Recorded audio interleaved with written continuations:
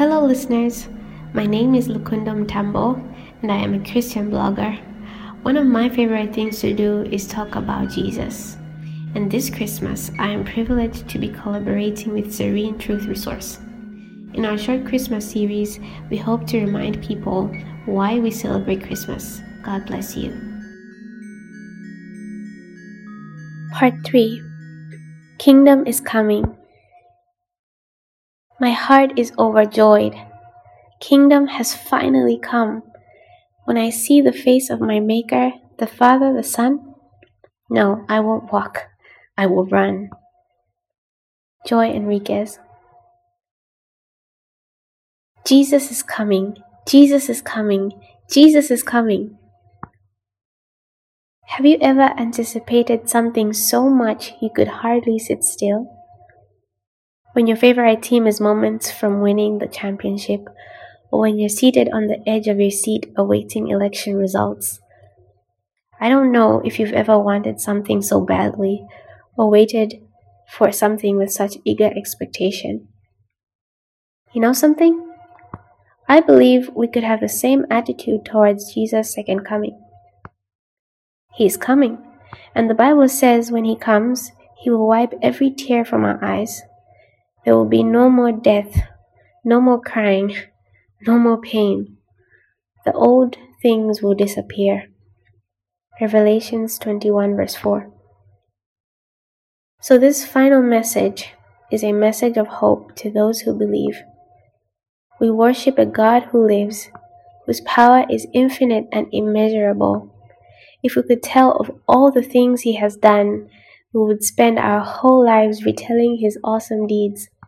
And one day, we will for eternity. Though Jesus came as a child, He was fully God and fully man. What a mystery. He fulfilled the task that was assigned to Him by the Father, and now He is seated at the right hand of the Father.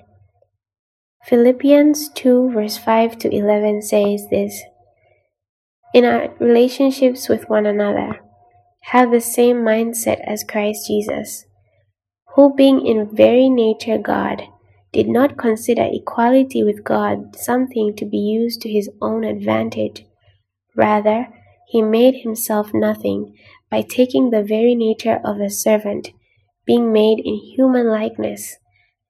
And being found in appearance as a man, He humbled Himself by becoming obedient to death, even death on a cross.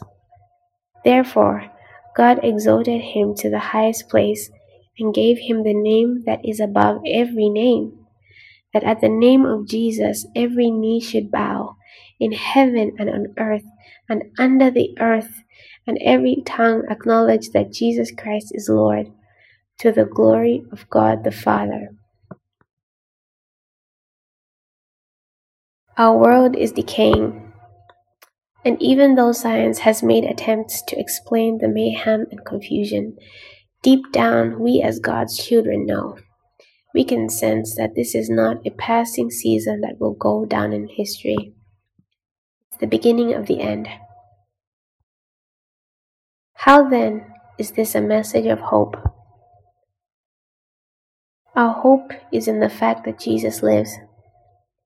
Kings and kingdoms have come and have gone.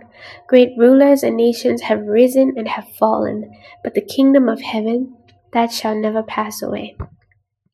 One day Christ will come down the clouds, and every knee will bow, and every tongue will confess that He is God alone. As this new year unfolds, we eagerly await His coming. No one knows the day or the hour, but the times and seasons show us that He is right around the corner. We worship and serve the King of Kings, the Lord Almighty. This calls for reverence and utmost humility. What an honor it is to know God. After this, I heard what sounded like the roar of a great multitude in heaven, shouting, Hallelujah! Salvation and glory and power belong to our God, for true and just are His judgments. Revelations 19, verse 1 to 2a. Look around your immediate environment. Is there anyone who needs to know that Jesus is Lord? I encourage you, spread the word. Let them know before it's too late. Jesus is coming. Jesus is coming. Jesus is coming. And on his robe and on his thigh, he has the name written, King of Kings and Lord of Lords.